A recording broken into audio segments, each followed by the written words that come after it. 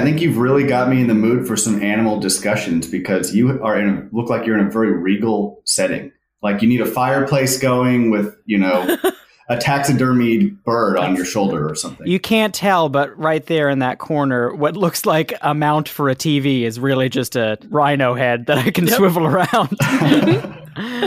Speaking of animals, favorite animals? You guys got one? That's a good question. It's hard to pick a favorite because there are so many good ones, but I'm a big fan of possums. I know people think they're kind of gross, but they play dead. They don't get Lyme disease. They are pest control in the form of eating ticks. They have prehensile tails. They're the only North American marsupial as far as I know. So I'm down with that. Yeah. I love that you had 5 reasons for loving possums just right on the top of your noggin. Yeah. I mean, do you not? I mean, I guess it would have taken me a little longer to get to those reasons. I would have had to do some Googling. Yeah, I don't naturally keep track of what animals get Lyme disease, but now I feel like I should. It's useful information to have, especially in this post-pandemic world. Yeah, that's true. How about you? You have a favorite, Kyle? I do. I love penguins. I was actually in the library that I worked at today. We had penguin bookmarks, and a kid grabbed one and just started yelling, "Pinguino, pinguino, pinguino," as he ran out of the library. I was like, I want to be that kid someday.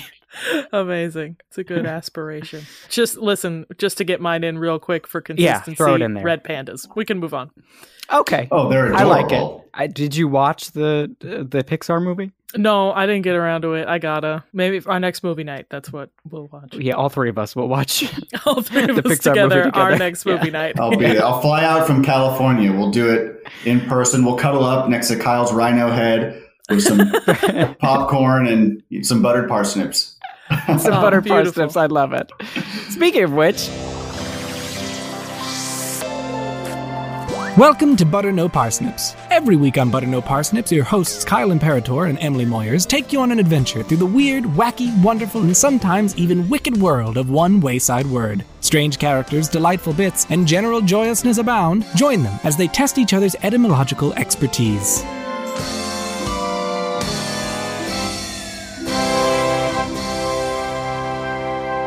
Hey everybody, welcome to Butter No Parsnips. I'm Kyle Imperator. And I'm Emily Moyers. And Kyle, I've got a great word for you today. I'm just going to dive right in. Oh, okay.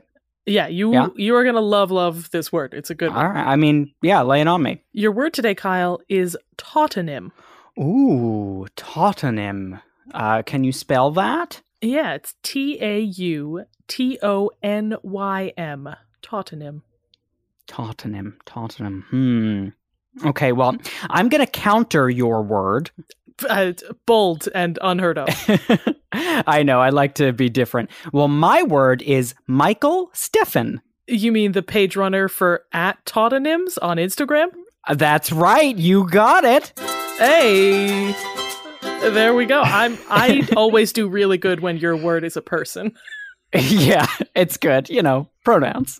Hey, Mike. Thank you so much for being here. Thank you for having me. Yeah. So, Mike, I guess Kyle has brought you in here to help him guess the word. But before that, could you tell us a little bit about yourself? Of course. First, thanks, Kyle and Emily, for having me on the podcast. And thanks also to Seth Glicksman for finding me and bringing me into the loop here. As you said, my name is Mike Stephan. I'm a lawyer in Southern California. When I'm not being a lawyer and debating the meaning of words and contracts and such, I enjoy learning about words and wordplay and the history of words.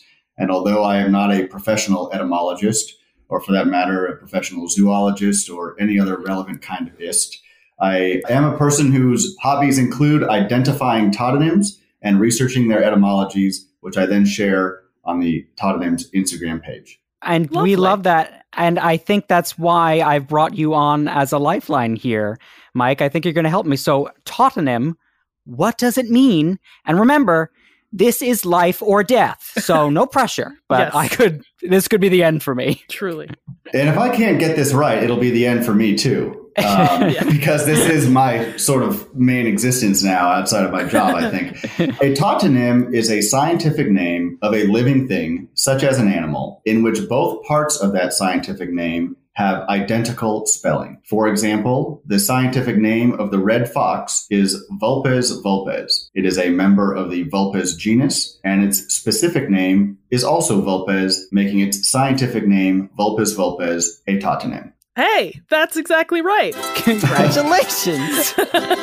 You got it, Mike. You get to live. I might still die, so it's okay. It's good. Thank you for that, Mike. So you run at Tautonyms on Instagram, which is essentially a running archive of tautonomous species. What kind of work goes into something like that? I would say there's sort of two things I do to make it work, or to put together the information that I put out there. The first is identifying the different tautonymously named species that are out in the world. There's no set list of what tautonyms exist.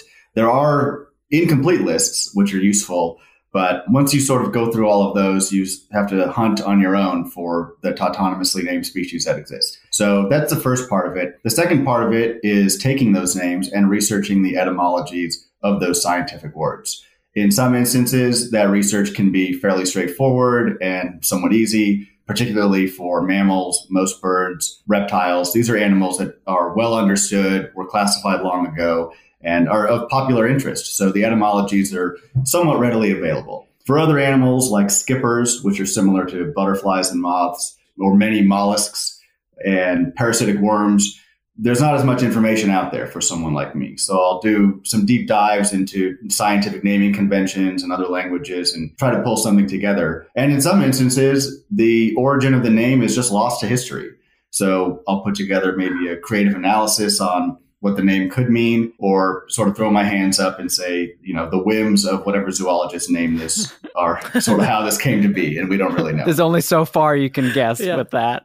I like the idea of maybe like blaming it on the researcher and saying it's their fault it's this way, not... Well, it's funny you should say that, because a little bit of history here. One of the first groups of zoologists that came together to come up with naming conventions for animals came together in, I think, 1841 or 1842, and they wrote one of the first nomenclatural codes for zoology, or a set of rules and recommendations for how to name animals. And they have a section on what they call nonsense names. These are names which they believe would be formed from anagrams, or I think in their words, they were coined at random without any derivation or meaning at all. And they recommended not to use these names. And this was in 1842. And what they said, I have a quote here, what they said is very apt to my life right now. They say these nonsense names are peculiarly annoying to the etymologist, who, after seeking in vain through the vast storehouses of human language for the parentage of such words, discovers at last that he has been pursuing an ignis fatuus, or a fool's errand. That's so funny. Because it's so accurate. Yeah. So they knew long ago that there would be some guy trying to piece this all together, and he's having trouble, and that's me. They were like, you guys, this is going to be a nightmare for Mike. We got to stop. For Mike, yeah. Are there any existent nonsense species that you could use as an example there? Oh, sure. I mean, there's several. One that comes to mind is the name extra extra. This is the name of a small, I think it's called a minute sea snail in the western Indian Ocean. It was named by a malacologist, or a mollusk studier, named Felix Pierre Giusemi. I apologize to the Giusemis if I've pronounced that incorrectly. But he named it extra extra. It's not clear why he named it that way. And at the time, his contemporary malacologists were quite upset with him for doing it. They thought it had no relationship to the animal itself. They didn't fully understand it. They thought it was like a joke, and it probably was, but that's still the name of the animal to this day. The joke is the power that they have over the naming process.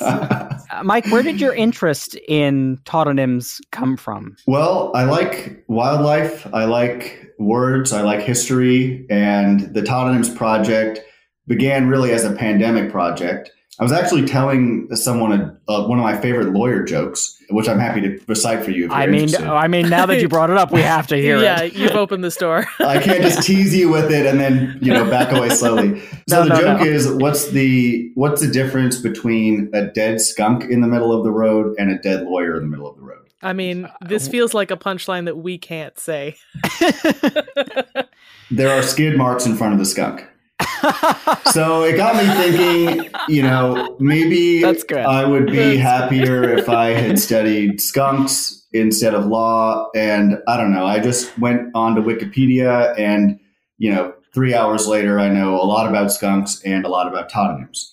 So that's sort of where it started. And I decided to privately collect these tautonyms and do some research just for my own interest. And eventually I put them on Instagram. And now I have some little community that is interested in it. And that community includes etymology people as well as zoologists and, people who like history. Yeah. So, Mike, getting into tautonyms a little bit, why do we have these? How do tautonyms happen? Why do these exist? So tautonyms, they can come about in a few different ways. I'll say at the outset that they're really not that common in the grand scheme of animals that are out there. There's an estimated 8.7 million species of living things on Earth. There's an estimated 7.7 of those are animals. And of that 7.7 estimated animal species, 1 to 1.5 million have been described by scientists and given scientific names. Of those, I estimate that there's fewer than 1,000, closer to really 600 or 700 that have tautonymous names. So it's a pretty small subset in the grand scheme of things as far as we know. And these names can come about in two ways. You can have a name just be a tautonymous name from the first time the animal is described, as in the case of extra extra. Or if an animal is reclassified, it can get a new name, and that new name might be tautonymous. I think I mentioned the red fox earlier. Really, the father of modern taxonomy, his name's Carl Linnaeus. He first classified the fox as Canis vulpes, thinking it was more like a wolf or a domestic dog. But over time, people decided it was dissimilar enough from them to get its own genus, so they named it the Vulpes genus. And now you have Vulpes vulpes. Do tautonyms assist in scientific identification? It's a good question. I don't think tautonyms specifically as tautonyms really do much in that way. They're sort of an arbitrary quirk of often history. Scientific names are very helpful in that way generally, which of course includes tautonyms.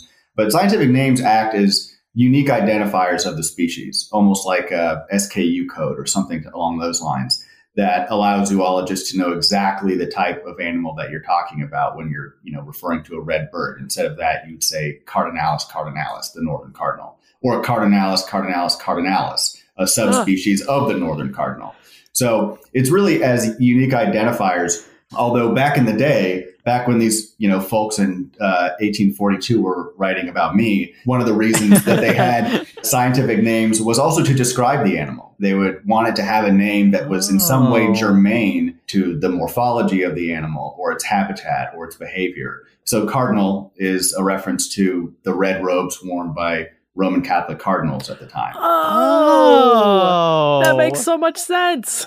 Wow. Yeah, so that was the way for many years. And there are many great names like that. And I would say, I don't know about the majority, but quite a few names are descriptive as well. My favorite is probably Nasua nasua, which is the name of the South American coati, a very interesting, silly-looking animal that has a long nose. Nasua being right, the Latin word for nose. Like nasal. Right. Yeah. So that's sort of what the names used to be, as well as unique identifiers. But at some point, customs changed, and zoologists said, there's just too many animals to keep track of. We're using the same word. Like a lot of animals got a nose. A lot of birds are red. You need to spice it up. So now you can form names arbitrarily. You can name it after your ex-wife or your dog or whatever, and that happens. Sure. I love that. So as we understand it, Mike, I mean, you've given us some lovely examples already, but you've brought a few more examples of tautonomous species. I'm hoping live animals that you have in your house right now.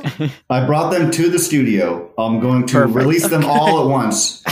And I've got some animal names to share with you in sort of a quiz format. The names get progressively more difficult, in my opinion, to unravel. Okay. And I'm a fan of the show, and I like the way you guys give a word and then try to figure out its meaning. We're going to do things sort of in the opposite direction today. All right. I'm going to give you the meaning or the etymological backstory and see if you can use that information to figure out what the animal is. Oh, love this. Awesome. So let's call this game You Can Say That Again. You can say that again. Spelled E-W-E. Okay, Mike. So go ahead. What's our first question? Okay. This mystery animal's scientific name comes from the Latin word for poisonous gas, which in turn comes from the name of the Samnite goddess who personified the poisonous, foul-smelling gases emitted from swamps and volcanoes. Okay. So it's something that smells bad. I'm feeling like it's gotta be like some lizard or snake. What's that word? You're thinking of... For like the bad smell you get around volcanoes. Sulfur? Yeah. Rotten eggs? Is it the rotten egg lizard? Sulfurous? Oh, wait. Or is it just a skunk? Oh, or is it just a skunk? We have a winner! Yeah. We have a winner! It was a skunk. Awesome. Nice. Yes, it is. It is the striped skunk. It's very good. The scientific name is Mephitis, from which you also get the word mephitic, meaning poisonous gas or foul-smelling odor. That Tautonym's guy came over and it was mephitic in the house. So that's it. And that was the first Tautonym that I discovered and the one that sent me down the rabbit hole of many other Tautonyms. I can see why. Round 2. I'm ready. I'm going to get this one. Okay. This mystery animal's scientific name comes from the Latin word meaning I bind together or I compress in reference to its hunting style. It has been boa constrictor. Sorry, I jumped the gun. It has been... You gotta buzz in, Emily. It has been reclassified and renamed numerous times over the years, and it is now one of the few species whose scientific name is the same as its common name, and that is the boa constrictor. Sorry, I got excited. Yeah. I really wanted to make sure I buzzed in before Kyle. Excellent answer, and it comes from the word constrigo, meaning I constrict, in reference to its hunting style. Love that. So it's constrictor. It was constrictor for a time. It actually started as boa constrictor, then it was reclassified and became constrictor, and then it got moved back to boa constrictor. So it has gone on this sort of journey, as many animal names have. But at one point, it was constrictor, making it a former tautonym and a tautonym no longer. Well, that's a fun one. It sounds like it's next going to be boa, and then go back. All right. So round 3 gets a little more difficult, but you guys are doing great. I'm very impressed. All right. This mystery animal's scientific name has been influenced by Arabic, Greek, and possibly Somali. The modern English form of this animal's name developed around the year 1600 from a French word. The original meaning of the words that make up its scientific name may be translated from Arabic into English as fast walker. Is it like there's so many animals that walk fast. Like a cheetah is my first thought. That's a pretty good guess. I was going to say like ostrich, but then I was thinking maybe that's not in the right area. Well, but also, yeah, because if it's Arabic and Somali, I don't know if those languages are spoken where cheetahs are. But that's my formal guess. I can offer a clue if that would help. Yes, please. I didn't know we were getting lifelines. That's great. We'll give you lifelines now that we're in this sort of medium level of difficulty. Zoologists debate whether this mystery animal is its own species or a subspecies of another species. If the mystery animal is considered a subspecies, then its scientific name could be translated into English as fast walker camel leopard, referring to its appearance. A camel leopard? What kind of species splicing animal is this? Like a gazelle or something similar? Like some sort of spotted antelope type thing? Oh. It's not a bad guess, but I think you'll kick yourself when I tell you what it is. We're missing something so obvious, aren't we? Imagine a camel and a leopard loved each other very much. Mm-hmm, mm-hmm. So I'm imagining a cat with humps. and cloven feet. Is that, am I getting the right body parts here? I love that image. It's sort of the opposite of the animal I'm thinking of. Oh, okay. Okay. But that would be... I think we might have to resign on this. Yeah. Well, I'll say this. A common name for this animal is camelopard. A camelopard is a synonym for a giraffe.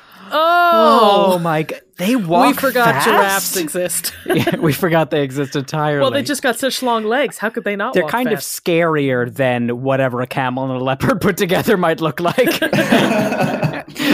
Yes, the words camel and leopard refer to its long neck and its spotted appearance. Sure. Leopard, in turn, is a combination of the words Leo for lion and pardus, which was a word for a male panther.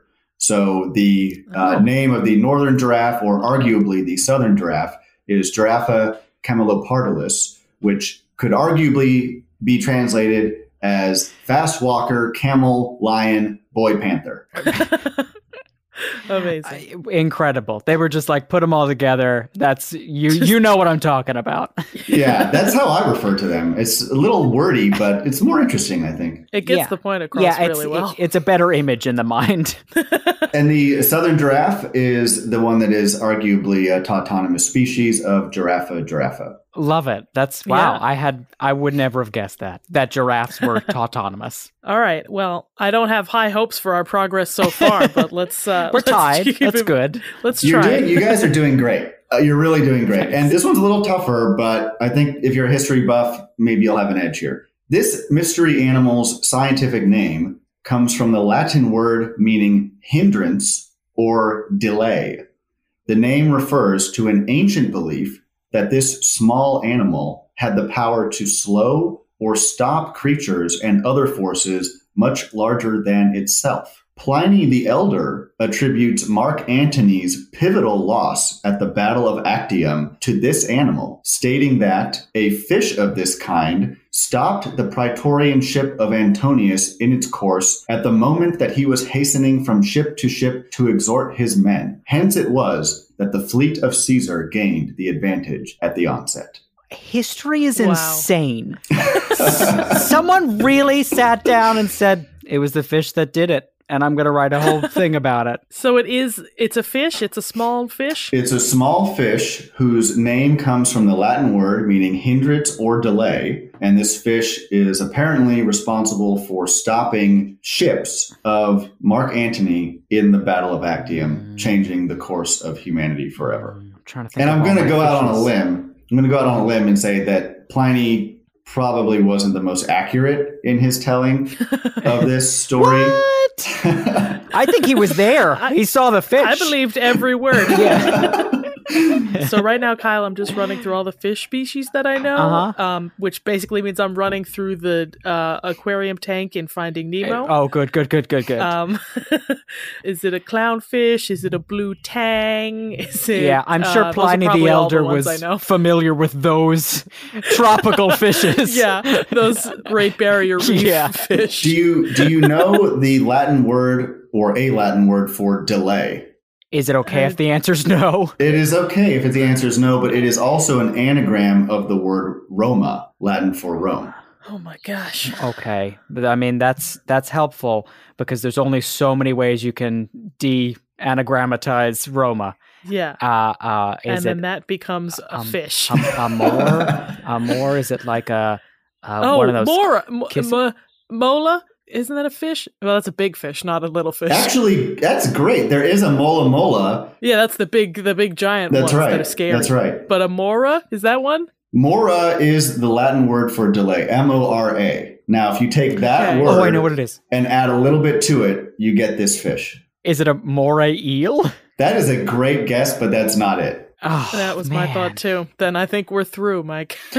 Okay, well, it's a tough one, not because you can't do the etymological thinking, but because not everybody knows the name of this animal, but it's a remora. Remora! I know that because of Pokemon. Dumb. The I remora should've got fish has a modified dorsal fin, which is the fin on its back, that is essentially like a suction cup. It is the fish that attaches itself to whales, sharks, dolphins, and other animals like that, Right. and feeds off the debris and bacteria that live on and around that animal. The remora is called a remora because it creates hydrodynamical drag on the hosts that it attaches itself to. And it was believed that this fish could attach itself to a ship on the hull, or some number of such fish could do so, and stop the ship from moving as quickly or with as much agility as it ought to. And so it's remora. Oh. Pliny had a lot to say about the remora. And if you will indulge a bit more Pliny rhetoric, I'll give you more detail on his views on the remora. Tell us more about Pliny, the elder, right? That's the one. Yeah, He that's the said, winds may blow and storms may rage, and yet the echinus, which is the remora, controls their fury, restrains their mighty force, and bids ship stand still in their career, a result which no cables, no anchors from their ponderousness quite incapable of being weighed could ever have produced. A fish bridles the impetuous violence of the deep and subdues the frantic rage of the universe. And all of this by no effort of its own, no act of resistance on its part, no act at all, in fact, but that of adhering to the bark. Trifling as this object would appear, it suffices to counteract all these forces combined and to forbid the ship to pass onward in its way. Wow. Beautiful. I feel like you could use that as my eulogy. Pliny was a colorful writer. Yeah, clearly. Yes. He certainly was. All right, Mike. Let's get another aminal. All right, so next one, another one from the old Pliny bookshelf here. Oh, good. Oh, wow. He's got a whole list of them. That's great. Pliny, Menagerie. yeah, he was maybe one of the first Tautonym studiers out there.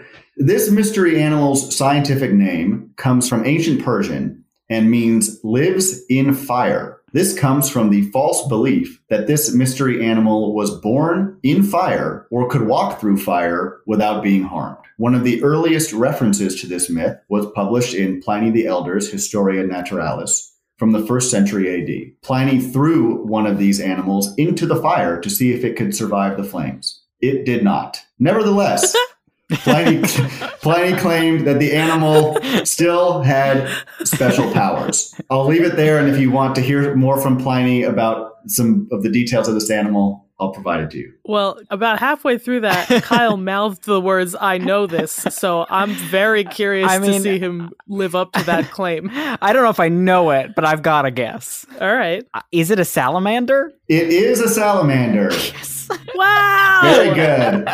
Good job, Kyle. You know what helped me with that? Pokemon. What? Again. Thank you, Pokemon. The fire salamander, salamandra. And the origin of the fire myth is not entirely clear. Of course, they don't live in fire. But one hypothesis is that these animals, these little amphibians, would sleep or hibernate in logs during cold weather. And people would bring these logs into their house, throw them on a fire long, long ago. And the animal would wake up and crawl out of it. Scurry And out. people would think, oh, this thing Wow. is born in fire and lives in fire. What a horrifying thing if you're making, like, your family fire to cook dinner and then out scurries a little lizard who's like, ah! I love that visual. Yeah. Science was a little different back then. Yeah. Just a little different. We're learning. It would hold A up. little different here meaning bat. Yeah. You know, Leonardo threw a log on his fire and this thing came out. So if you just have a fire, you might just have lizards in your house. I mean, write it down, Pliny. What gets me is that Pliny threw the animal on the fire and it died. And then he still said that, well, you know, that one was a dud. Yeah, dud. It was just a bad salamander. Must have been an outlier. Yeah. Love it. Okay, I have, you guys are doing great. Really, I'm very impressed. And I've got Thank one you. more for you. So we're already basically at the hardest level. So All right. Amazing. Hardest level. this mystery animal's scientific name comes from the Latin words meaning little bird and pertaining to. The name refers to a 1705 illustration of this animal which was one of the first depictions of this animal to capture the public's imagination and impact how the public saw this animal? I mean, right away, my thought is a parrot, but not because of any like real scientific reason. Just I was remembering Popinjay. When we learned about parrots, I feel like we talked about pertaining to and what the Latin like root for that is, and I'm trying to get it, but I feel like that's not going to help me all that much, so I'm going to stop thinking of that. Should we request another clue, Kyle? I think we shall and should reverse and that. And do request. Yes. Are you officially requesting clue number 1? Officially, I'm yes. pressing the button on my game show panel here. Yeah. I would like a clue. And here's your clue. Maria Sibylla Merian, a German naturalist and scientific illustrator, drew the illustration that led to this animal's scientific name. The illustration is based on a real event that Merian witnessed in Suriname. It is unclear whether the bird depicted in the illustration was caught live by the mystery animal or whether the mystery animal was scavenging a dead bird. So is this animal a bird, or is it a different animal that hunts birds? This animal is not a bird. This is an animal that was witnessed and illustrated with a bird, but it was unclear whether what Marion saw was this animal catching a live bird or scavenging an already dead bird. Remember, This is an illustration that captured the public's imagination. You know, it was really a big deal at the time. And you have an animal doing something untoward with a bird. Oh. Well, I'm sorry. When you said untoward, I thought of other things. It's not something that I would want it to be doing to me, but that could be a lot of things, I guess. Yeah. Absolutely. Okay. So we just came off sex, lies, and insults. Yeah. Okay, so I'm picturing, immediately I went for like a wild cat of some sort, but I feel like birds are like, small pickings for a wild cat. I feel like they would go for bigger things.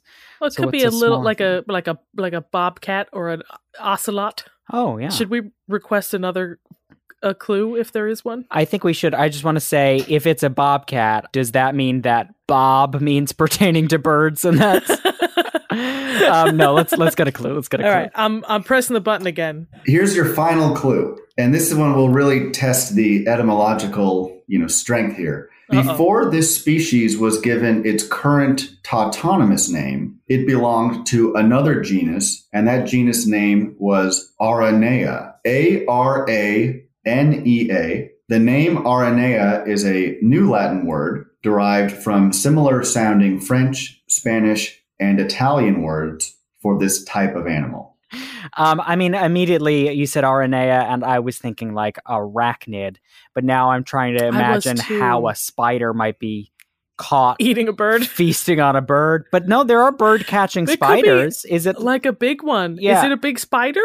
It is the pink-toe tarantula. Wow. Wow. Kyle, you get credit for that. Excellent Pink job. Toad. The scientific name is Avicularia avicularia. Avicula meaning little bird, and the ia essentially meaning pertaining to. And the illustration by Marion shows a tarantula eating a bird about its size or larger. And it was a fascinating image for people in 1705. It blew up all over the Twitter and Instagram equivalent of the day. And it is the namesake for this animal. Oh, Seth just sent us the picture. Oh, look at it. It's just It is just, feasting on that bird, huh? Its toes are yellow here, though. So I just want to say that the lady who drew this really needs to get her colors right. It couldn't be the 300 years of pigment changing from the illustration. No. It was her eyes. Sure her fault. Yeah. Love that. Thank you, Mike. This is fantastic. Yes, that was a fantastic game. Seth wants to make sure that everyone knows that I lost that game. And I won, so thank you. Well done to both of you. I was very impressed, really. It was a good game. Mike. That was it was really fun, good. Mike. It was a lot of fun. I noticed that all of those tautonomous species were animals and not plants. Is that a coincidence, or a fact? It's a great question, and it is not a coincidence. As much as we love tautonyms in zoological nomenclature, tautonyms are expressly forbidden in the world of botany, including names. Forbidden. That's right. For plants, animals, and fungi, they have their own separate nomenclatural code, and there's a rule that says you can't name anything a tautonym. So it's sort of interesting because the zoological code and the botanical code serve a similar, if not identical, purpose in their respective fields. And it's odd for them to have a different rule here, given that they're so similar in many, many other ways. Yeah, and you have taken a personal interest in this dichotomy. Yes, I've never fully understood why botanists had it out for tautonyms. They are, I think they're, a source of public curiosity. I think they're an interesting way to learn and memorize animal names. I think it's a gateway to scientific names for children and lay people like myself. So it just sort of struck me as strange that in botany, they don't allow it. I spent some time researching the many different botanical nomenclatural codes over, 150 years or so, as well as the codes in zoology, bacteriology, and viruses, to get a sense of what might have happened throughout history to sort of prohibit tautonyms in botany. And I have a hypothesis that the current ban on tautonyms in botany is a vestige of rules and customs that just no longer exist. The botanical nomenclatural code has evolved over many years, and I think some of the rules that required a prohibition on tautonyms no longer exist. To make a long story short, I've written up my findings and submitted it to what will be the 20th International Botanical Congress for their consideration. And who knows, maybe in Madrid next year when that Congress convenes, they will review my proposal and allow tautonyms or tell me to pound sand. So you've been looking into, the plant nomenclature and stuff like that.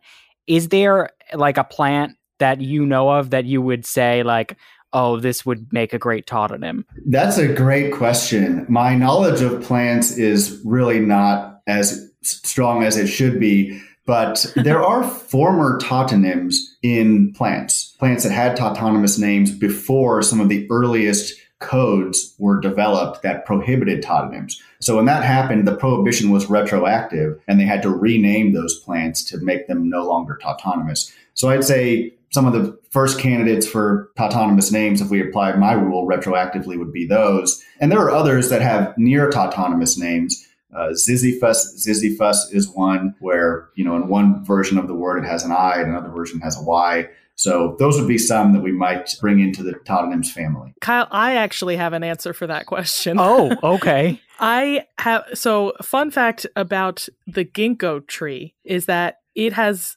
no living genetic relatives all the way up to its order. It is the only species in its order. So I feel like that one would be a very good candidate to be like ginkgo. That's also my catchphrase. That's just a little fun fact I had. That's my catchphrase too. Ginkgo. Is that another Pokemon?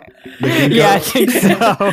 Yeah. That's a great point, Emily. And what you find in zoology sometimes, not always, but sometimes, is the tautonymously named species will be what they call the type species of that genus or the common base kind of that genus. So in the case of the ginkgo, it would make a lot of sense. Yeah, I think if I go to Madrid for this conference, I will, raise that and make sure you get full credit. Yeah, please bring my concerns along. Yeah.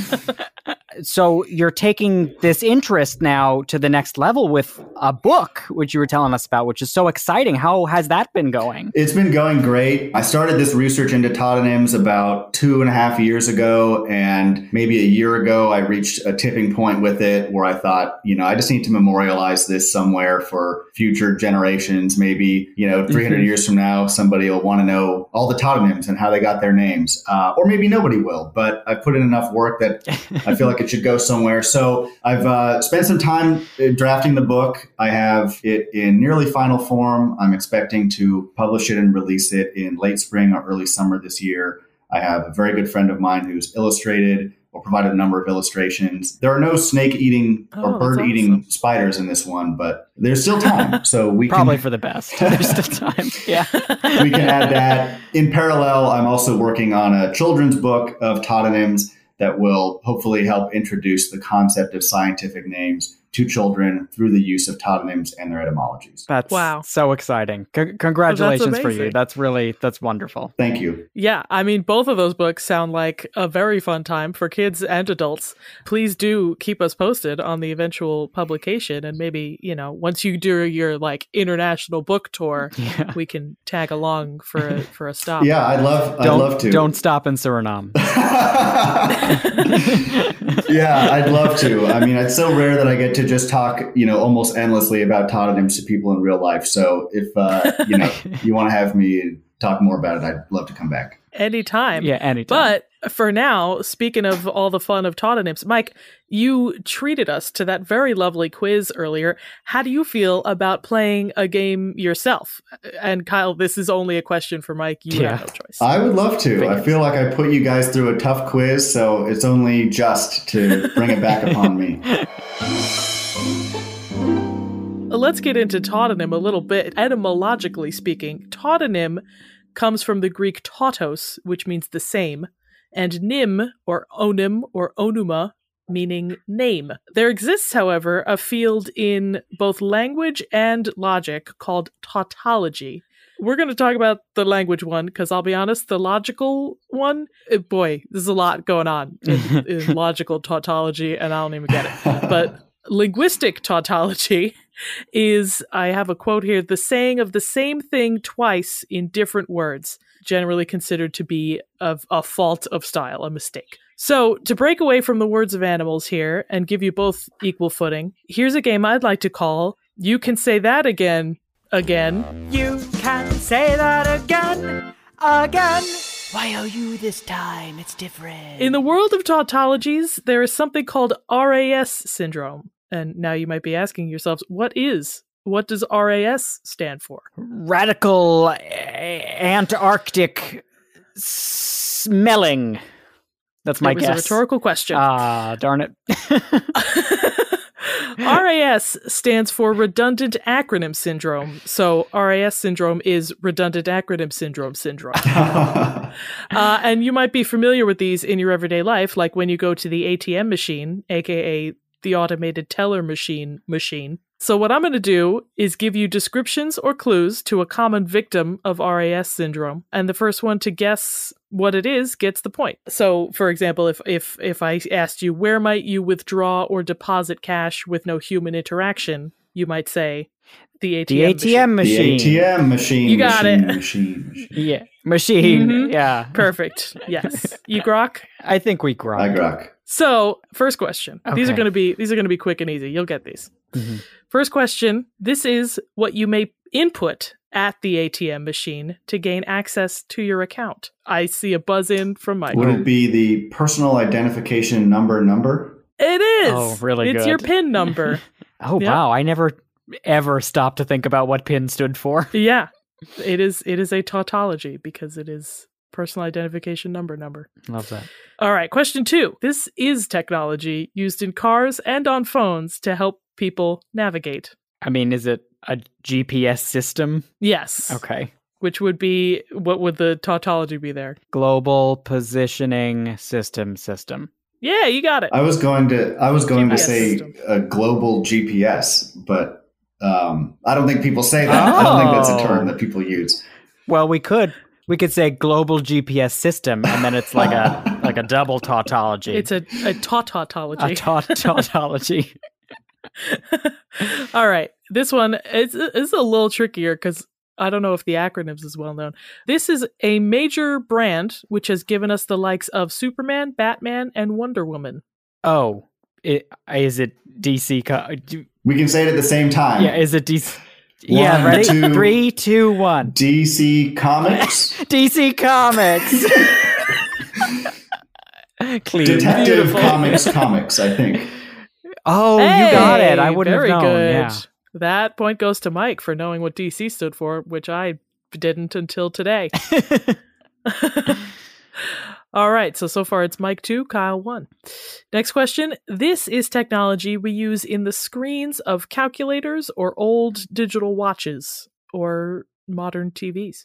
Is it an liquid crystal display? Yes, Mike, it is.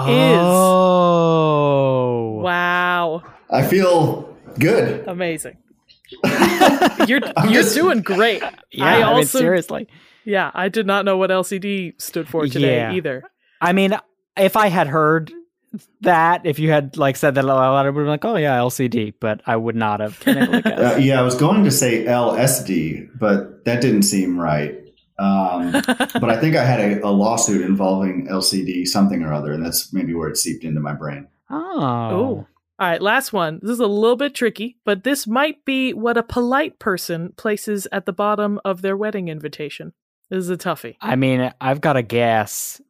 Does it cross language barriers, the answer? It does cross language barriers. Please RSVP? Kyle, you got it. So what is the tautology there? Do you know? Yes. RSVP stands for rendezvous, s'il vous plaît. Close. It's répondez, s'il vous plaît. Okay. Respond. I'm going to say that again. We're going to edit it. No, I'm just kidding. I got the s'il vous plaît part, though. That's the please. You did. That's the SVP in RSVP. So please RSVP would be please respond, please. Please respond, please. I'm desperate. Yeah. We've soaked so much money into this wedding. Just let us know if you're coming. I was thinking the answer was glitter. People put that in wedding invitations, don't they? But that's not polite people, though. Very impolite people put glitter in their invitations. Well, Kyle, it was a good answer, but unfortunately, Mike reigns supreme, the king of all tautos. Of all tautos. Thank you very much. Congratulations, Thank you. Mike. Yeah. All right. Yeah. What is your decree as king of tautos? Thank you. Mm-hmm. Bye. Really good. Short really and sweet. Good. Yeah. Well, listen, Mike, thank you so much for joining us today on Butter No Parsnips. Mike, the people, as we've stated, should all go follow you on @Tautonyms on Instagram. Is there anything else they should keep an eye out for? Anything else you want to plug? Yeah, it'll all be there on the Instagram page. I'll announce the book when that comes out there. I'll have a little shop set up there. If I ever start a TikTok or any other social media, you'll hear about it there first. So come on down to the Tautonyms Instagram page. We have a lot of fun, and I'll see you there. Fantastic. We will all see you there, and we'll definitely be keeping an eye out for your book for sure, Mike. Both of them when they come out. Yes. And as for us, everybody remember you can find Butter No Parsnips on social media, on Facebook and on Instagram @Butter No Parsnips Podcast. If you like today's episode, you can consider giving us a 5-star rating or review wherever you heard us. Your feedback really helps us to know if we're doing a good job. And if you're a fan of the job that we are doing and want even more of it, consider donating to our Patreon at patreon.com/butternoparsnips. Donating $5 or more a month grants you access to our Afterthoughts blurbs, which are a new thing we're doing, where we give you a little more context about the words that we cover here. Thank you so much to our Patreon supporters. And with that, I've been Kyle Imperator. I've been Emily Moyers. And you've been Mike Stephan. Thank you again so much, Mike, for joining us. And thank you all out there for listening. Butter No Parsnips will be back next week. Hey.